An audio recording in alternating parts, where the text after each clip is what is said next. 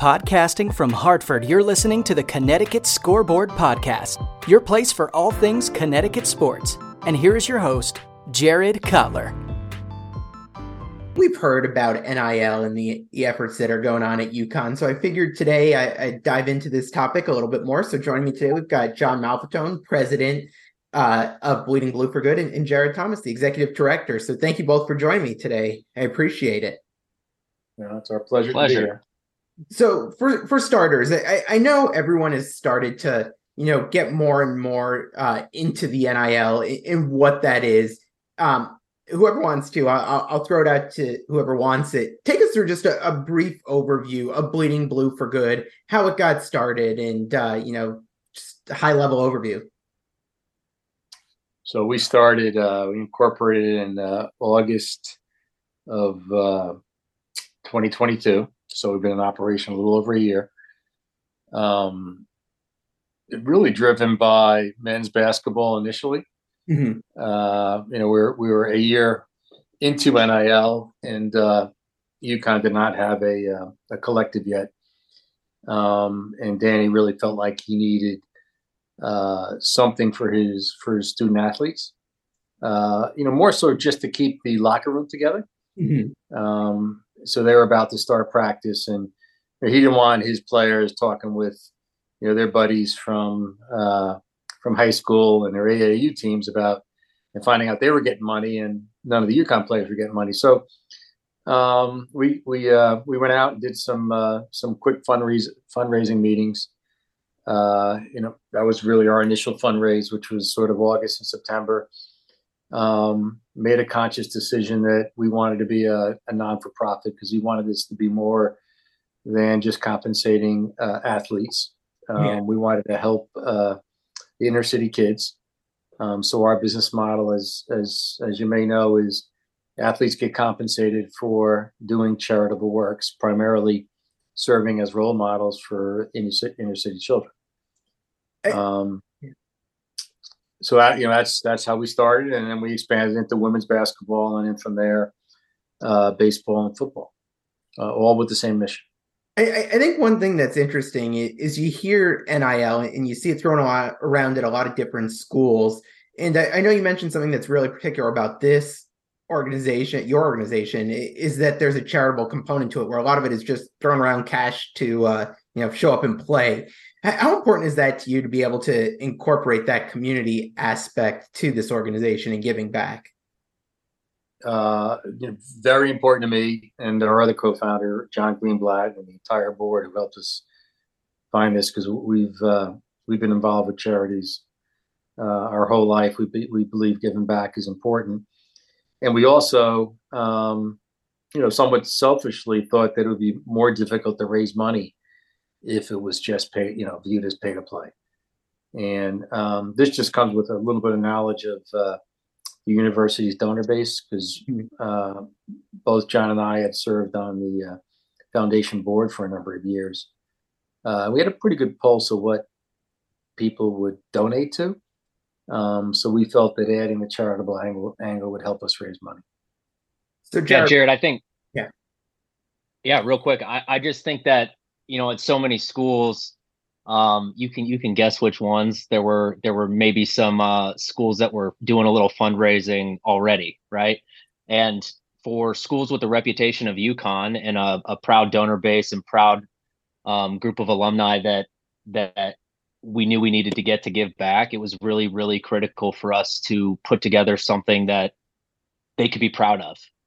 So that was one of the largest reasons I was excited to join this team, is because John had built something, wonderful here where we could give back to the communities of Connecticut and do something where we're sending these guys out almost as brand ambassadors for not only the men's basketball program, the women's basketball program, and now the football program, but they're brand ambassadors for those programs, and they're brand ambassadors for UConn. And I think that's something that's been massive in kind of rallying the fundraising and the donors. So for those listening, we started with John. That was Jared there. So Jared, take us through your role at Bleeding Blue for Good and what you do. Yeah. So I think a lot of collectives around the country started this thing, and they were almost all volunteer forces, right? At every school, they circled the wagons. They realized that this was the new landscape, and it was time to create a collective. So you have diehard, passionate fans like John Malfetonne who stepped up to the plate, and I mean, the hours that he has spent trying to run this thing for the last year for free on a completely volunteer basis, just because he literally bleeds blue and he loves the school so much. So commendable, and I think all of UConn Nation should be grateful for this group. It includes our board as well. People who volunteered to give their time to step up when somebody needed to step up, and these things keep growing, right? So now it's become at a lot of schools a business, and you have to have a full-time employee because there's just so many bits and pieces when you talk about the fundraising component, the setting up the charitable events and the clinics, the administrative stuff. There's so many different buckets, and I was fortunate enough that I was made aware that that UConn was looking for an executive director, and I had spent the last 13, 14 months spearheading the Purdue collective. So had some experience in the space, and it's pretty simple, man. When the champs call, you come running. But for me, it was really about the people too. I tell John all the time, the ingredients that UConn has to have one of the best collectives in the country were all there. You have a passionate, dedicated donor base. You have one of the most rabid fan bases in the country. It's a national fan base, great programs. And I say all the time, it's the two easy ways to fundraise are when the team is struggling and you need to rally the troops, and when you're winning national championships and you can say, hey, you want to do it again? So yeah, it was just all the pieces in place, and I've come in to try to put on all those different hats and be the charitable outreach and the fundraising and the there's a legal component, and I'm a licensed attorney, so it kind of all corporate partnerships. But we've got a wonderful board who helps kind of carry the load in a way that I think doesn't exist at a lot of schools as well, and a very supportive athletic department. I'm curious, given your experience that you had having been at Purdue for a little over a year doing similar stuff, I think we see NIL kind of changes by the day. How have you seen this landscape change from when you started back at Purdue to where it is right now? Man, it's dynamic because the changes they kind of come from everywhere. I think, the NCAA, when the Supreme Court made that ruling, kind of just put it all down, and they're like, okay, people use the phrase Wild West and bold new era of collegiate athletics and all these cliches, but they have put out, I would say, almost quarterly guidance where they specifically say these things are permissible, these things are not permissible. So you're just always adapting, and then it's also just a matter of staying in touch with how do I want to say this, the NIL community. Mm-hmm. So you see what every other school's doing, and there are good ideas there. And you also want to be an innovator and a leader in the space. You want to be the first to market with the best ideas, which gives your teams a competitive edge. But it's really just being a student of this dynamic new space, and trying to adapt to any new guidance the NCAA puts out, and being aware of what IRS regulations are, and all of it. John, I'll throw a similar question to you. You've been doing this now for a little bit over a year. From when you started, how have you seen this organization evolve from what was it, August 2022 to where it is right now? It started as, let's just raise a pot of money and, figure out how to give it out to athletes. And now it's a business.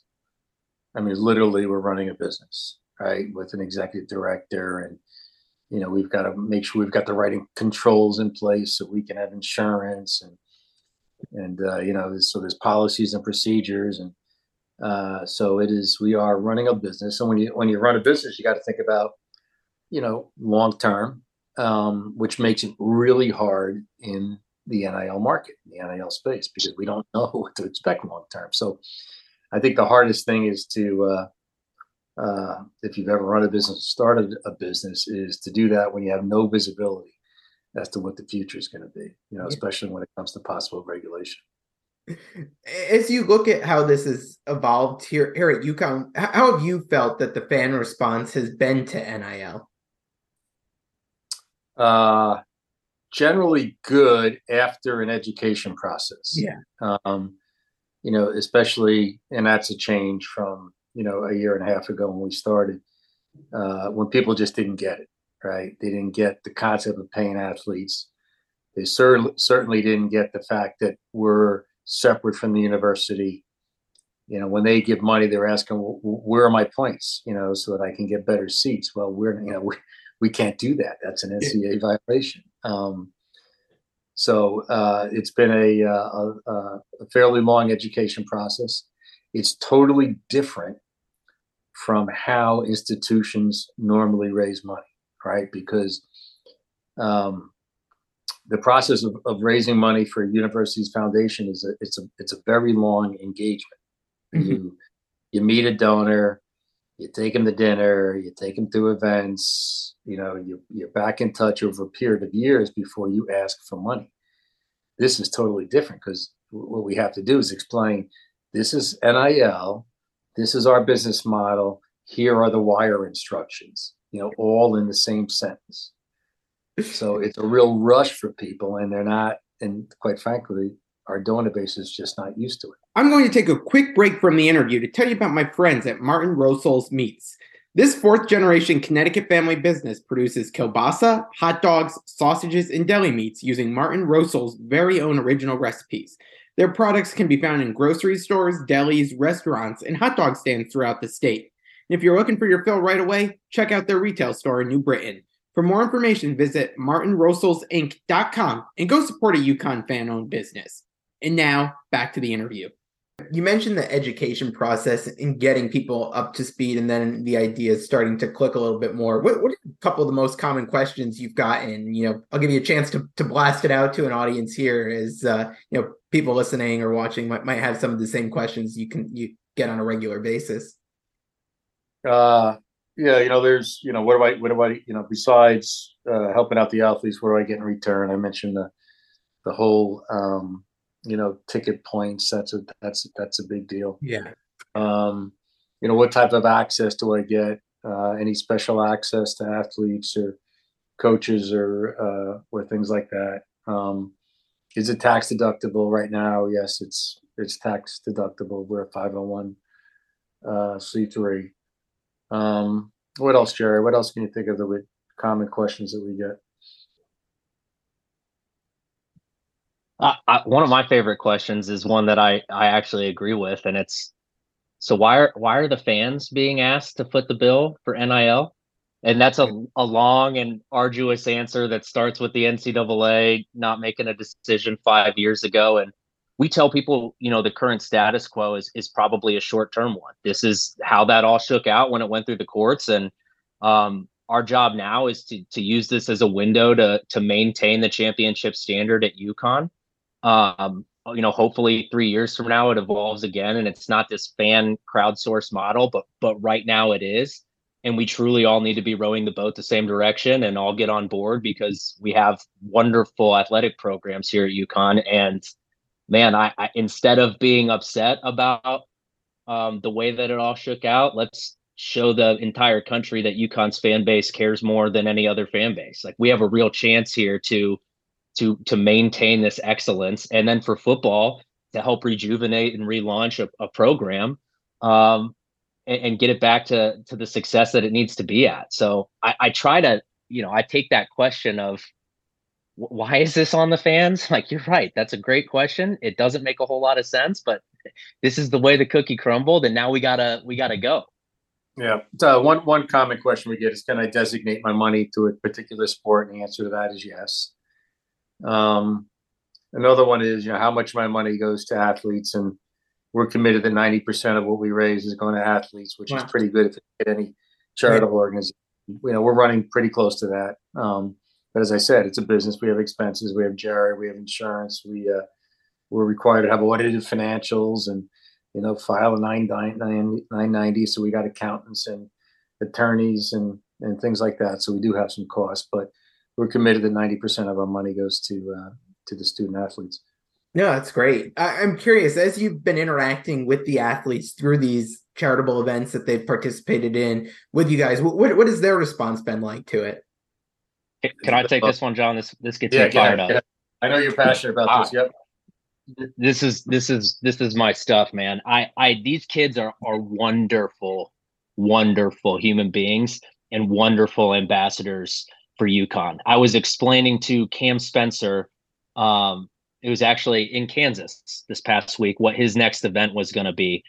And we'll use Cam as an example to try to keep it succinct here. But on Wednesday of this week, Cam and 3 other players are going to go to New Haven.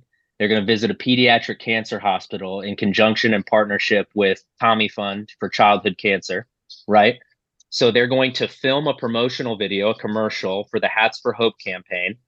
That basically says the school in Connecticut that raises the most money, they will make a guest appearance at later in the year. Phenomenal. Yeah. And then they're going to go around and pass out gifts to children in hospice.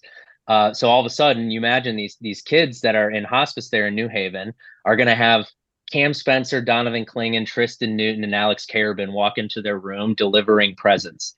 And when we tell Cam about that event or the event on the 17th we're trying to do with Special Olympics, man, he lit up. His first response was, "That's so awesome. I can't wait."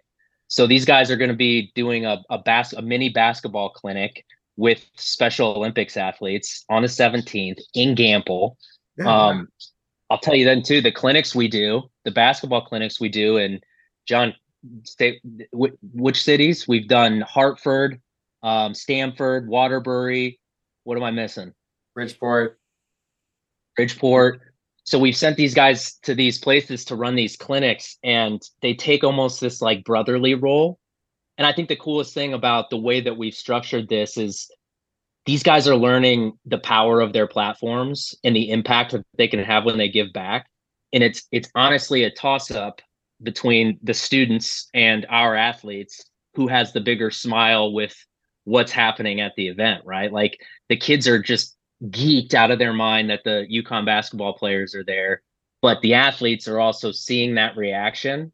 And I think, when we send these guys out and they go pro or they go on with their careers, I think a lot of them are going to come back and keep giving to these same organizations because they had such a blast doing it and they realize what the power of them promoting a charity on Twitter can do. So this is passion for me, and it's the reason this job is fun, no matter how chaotic it gets or what changes that day or whatever else. We have phenomenal student athletes at UConn, and they really, really enjoy doing the work. That's awesome. I don't want to keep you guys too long, so I'll keep it just to another couple questions here. And I think so always fun to look into the future. And I know, John, you mentioned how hard it was to get this started with not knowing what the future looks like. But if you had to give a prediction, how NIL evolves over, say, the next 2 or 3 years, what's your biggest, hot take heading into the NIL space? Well, I'm hopeful that this all gets to be part of the university. I think that's the only way this works. I think the biggest question, if you look at some of the proposed laws that are out there, is do the athletes become university employees or not? And there's 2 factions on that. Regardless, I think that it has to come under the administration of the university. Jared, you got a take on the future of NIL there? No, I think John's spot on there. This is a little bit of a broad answer, but I think the other thing to consider is just until that happens, our job is to continue to learn and change and grow. I say this a lot, but we reserve the right to continue to get smarter on this topic, and we fully intend to. So there's a ton of stuff that I'm going to keep close to the vest for now that we might be rolling out in the near future that I think UConn fans are going to absolutely love. And how do we tie that into NIL? And it's just keeping the creative juices flowing and coming up with new revenue streams and new ideas so we can ease some of that donor fatigue and maybe take some of that pressure off of donors. We'll continue to adapt. As far as predictions, there are so many different entities that have a hand in that pot right now, trying to, who knows if the federal government's ever going to legislate? Who knows if the NCAA is going to try to come out with definitive guidance, whether it ropes into the athletic department? There's a lot of possibilities.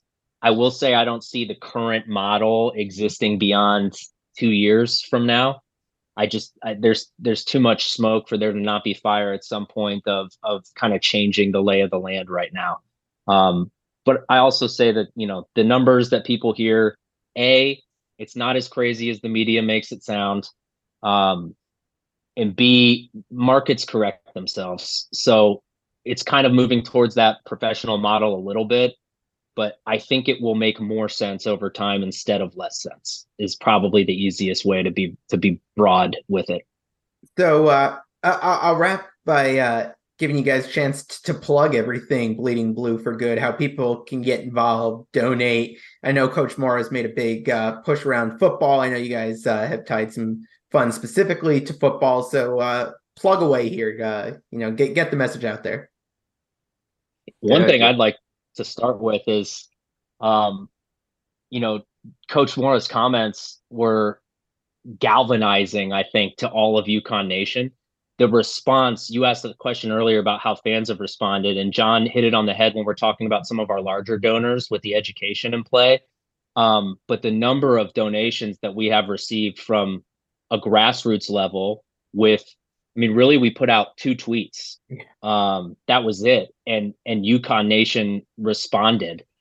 So we're going to continue to do that. You can expect a pretty significant uptick in our grassroots model. We started by looking for the biggest donors. We're moving a little bit in that $2.5 to $5,000 donation range, but also moving into the $5, $50, $100 range. Those add up. Every dollar counts. Every donor counts. And I think the impact that's had over the past couple of weeks has been just tremendous to see. I would say then, as a plug, that we are very, very, very healthy and very competitive for men's basketball, football, women's basketball. And we had a really productive call the other day with baseball fundraising. So those are the 4 sports we're kind of focused on right now, but we do take designations, and there's still a lift in play. We're healthy, we're competitive. Our NIL program is not one to scoff at. I promise you, it is nationally competitive and nationally relevant. But we have some more fundraising to do for this academic athletic calendar year, and we're going to need everybody. We are going to need every single UConn fan to take some pride and ownership in what we're trying to do, both from a charitable perspective and a competition perspective. And if you want a straight up plug, it's bleedingblueforgood.org/donate. And we take PayPal, we take Venmo, we take Zelle, we take checks. We're actually working right now to set up a brokerage account to accept stock transfers. So I would say, if anyone wants to, there's email contact information on the website. I have no problem sharing my email. It's jthomas@bleedingblueforgood.org. Reach out with any questions. I'm here to educate the UConn fan base and make sure that, like I said, we maintain this championship standard here, because they brought me in to take this thing to the next level, and they already had all the ingredients to be one of the best in the country. I've got to ask, as we're coming up on the holidays, I know you guys had the autographed basketballs. Any left in stock in case anyone's looking for a last minute holiday gift? Yes, but we're running out. We've got about 40 left. So, go on our website. There's a link to purchase the autographed basketballs. All right, I know from the national championship team. Yeah, I know those were a hit when they came out. So if anyone slacked, it's nice to know there are a couple still out there looking for a gift there. But Jared, John, I really appreciate you taking some time to come on and do a little bit more education around NIL. I know it's big to the coaches, big to the players, big to the program, and it seems like you guys are doing great work there. So thanks for all you do, and I appreciate you both coming on. Yep, thanks for having us. It's the best school in the country, man. Yeah. Best school in the country. Thanks, you too. I appreciate it. Yep. Bye-bye. Thank you, Jared. Thanks for listening to the Connecticut Scoreboard Podcast with Jared Cutler. If you like the show and want to know more, check out the podcast on Twitter @CT Scoreboard Pod, the host @Jared Cutler, and find us on Facebook at the Connecticut Scoreboard Podcast. Finally, if you enjoy what you're listening to, rate and review us on iTunes. Thanks again for listening.